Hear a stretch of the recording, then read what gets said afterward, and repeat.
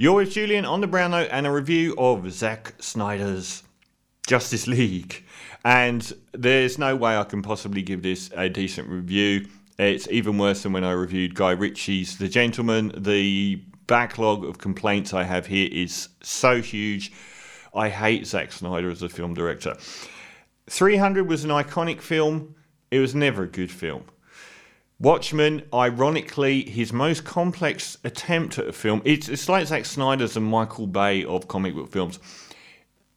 Watchmen, his most intelligent and complicated project, was brilliant. How that happened, I don't know.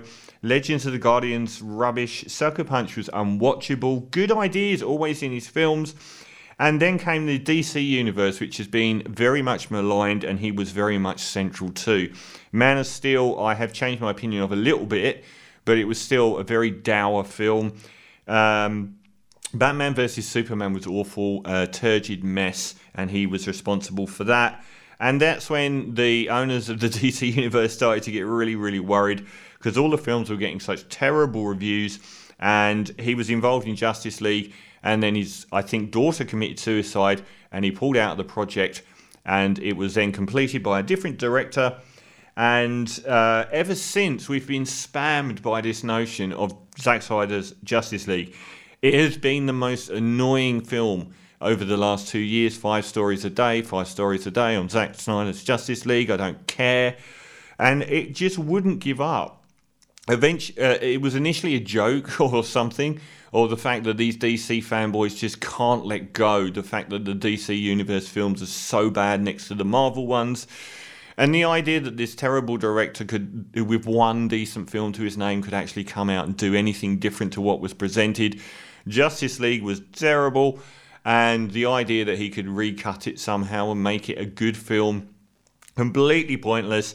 Eventually, the studio actually got behind the project. They spent $70 million on this project. And, I mean, I hate Zack Snyder's films, apart from Watchmen. I hate the amount of attention Zack Snyder's Snyder Cut has got over the last 2 years. It's been interminable. I haven't even heard a new film talked about so continually. And the DC Universe films are awful. So there's nothing going on here. I even told a friend I was going to review this film and give it 0 out of 10 and not watch it just out of spite. So I did watch it. It's 4 hours long. It kind of represents a new paradigm in filmmaking.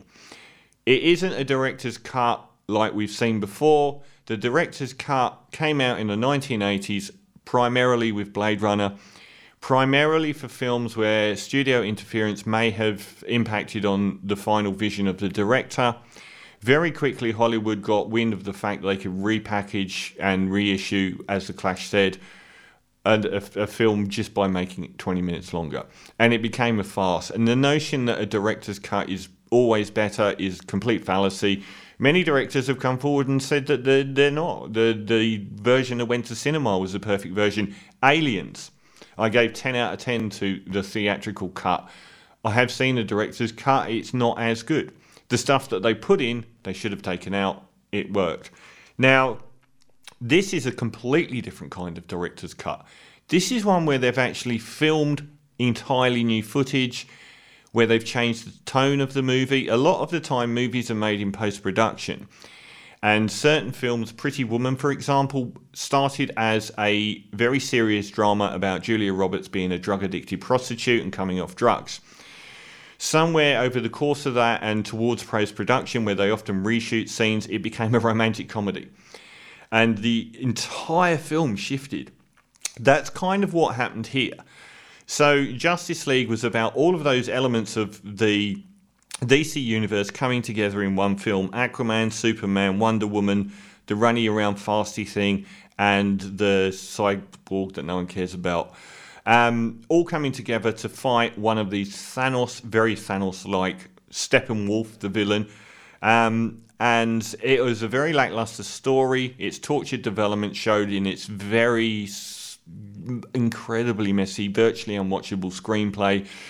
It had a much lighter tone deliberately and jokier tone than the very turgid Batman vs Superman. And it was awful. It was actually even worse than Batman vs Superman. Now, I have to say, I was really surprised by this film. It has a number of really good things to say about it. Firstly, it's got this weird aspect ratio.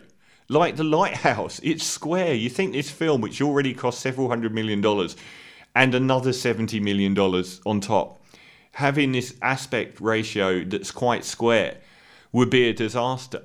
But it works really well. One of the things that struck me the most is this is one of the most beautiful superhero films I've ever seen. If you think you're just getting different scenes shot in the same style as the other one, you aren't. A lot of the cinematography here is new, and it was shot specifically for this. It's one of the most artistically beautiful cinematography and effects-wise superhero films I've ever seen, in that aspect ratio as well. It looks like nothing else. The special effects in the original Suicide Squad were really ropey. The CGI of the main dude and all of that. The main dude is still pretty rubbish, to be honest. Steppenwolf is still not a great character, and the CGI on him isn't great either. But he's improved. But the rest of the visuals are stunning. It's incredible to look at.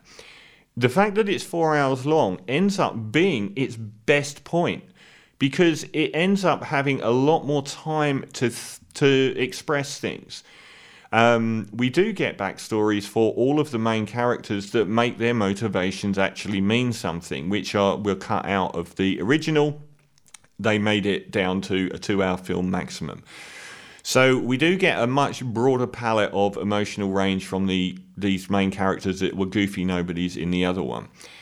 But we get this story that unfolds at such a singular pace, and we get and this is what's most special about it. It doesn't resemble the Marvel universe, because this is such a slow-paced film that it's got no bombast to it, which is a great thing, because it actually does spend a lot of time talking and having more lyrical scenery shots and actually expanding on the world. That's what's great about it, because it doesn't need to go from action scene to action scene to action scene and just relentlessly hit you over the head with a 40-minute battle at the end. It really takes its time getting there. I love that part about it. It surely does drag at times, but again, I felt this was a new paradigm. We haven't had any film like this in the modern post-Iron Man superhero world. Not a 4-hour film. And the tone of the jokey original is completely eradicated, and it is actually played very, very straight. I like Ben Affleck in this film. I don't think he's well cast as Batman. I said this before.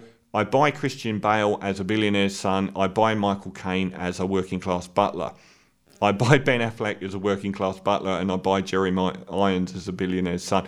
He isn't a good cast. He isn't good casting for Batman, but his performance here is good, and also benefits.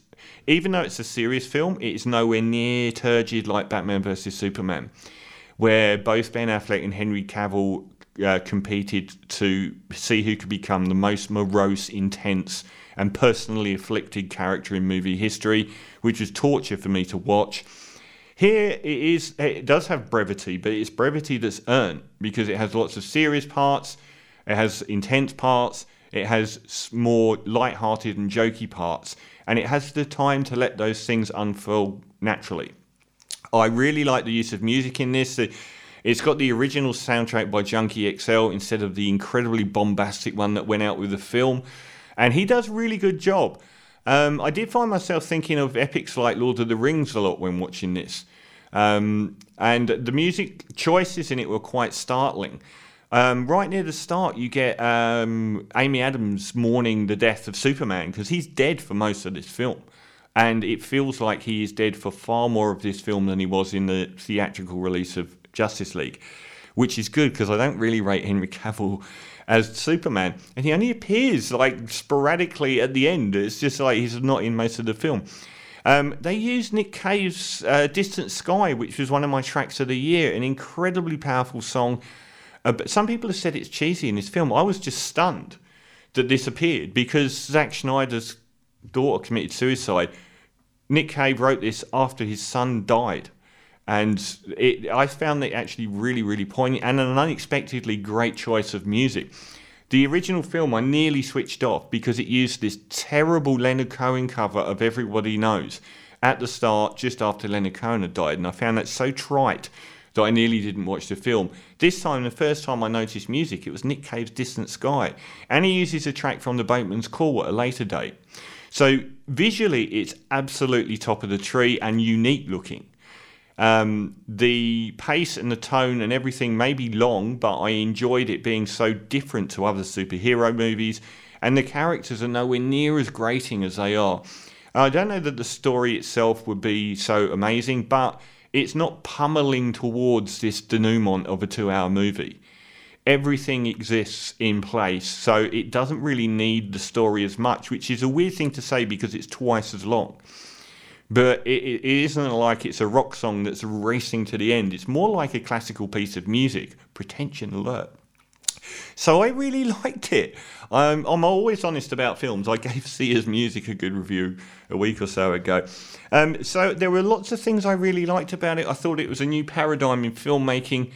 And I really enjoyed the progress of the story. The most surprising thing for me, the denouement that takes up like the last third or last quarter of the original, where Steppenwolf is sending these wiggly worms out into the universe, coming out to take over the world, and Batman's and the crew are racing to save this Russian family and evacuate the village, and it's all in daylight. None of that happens. It's not even in the film.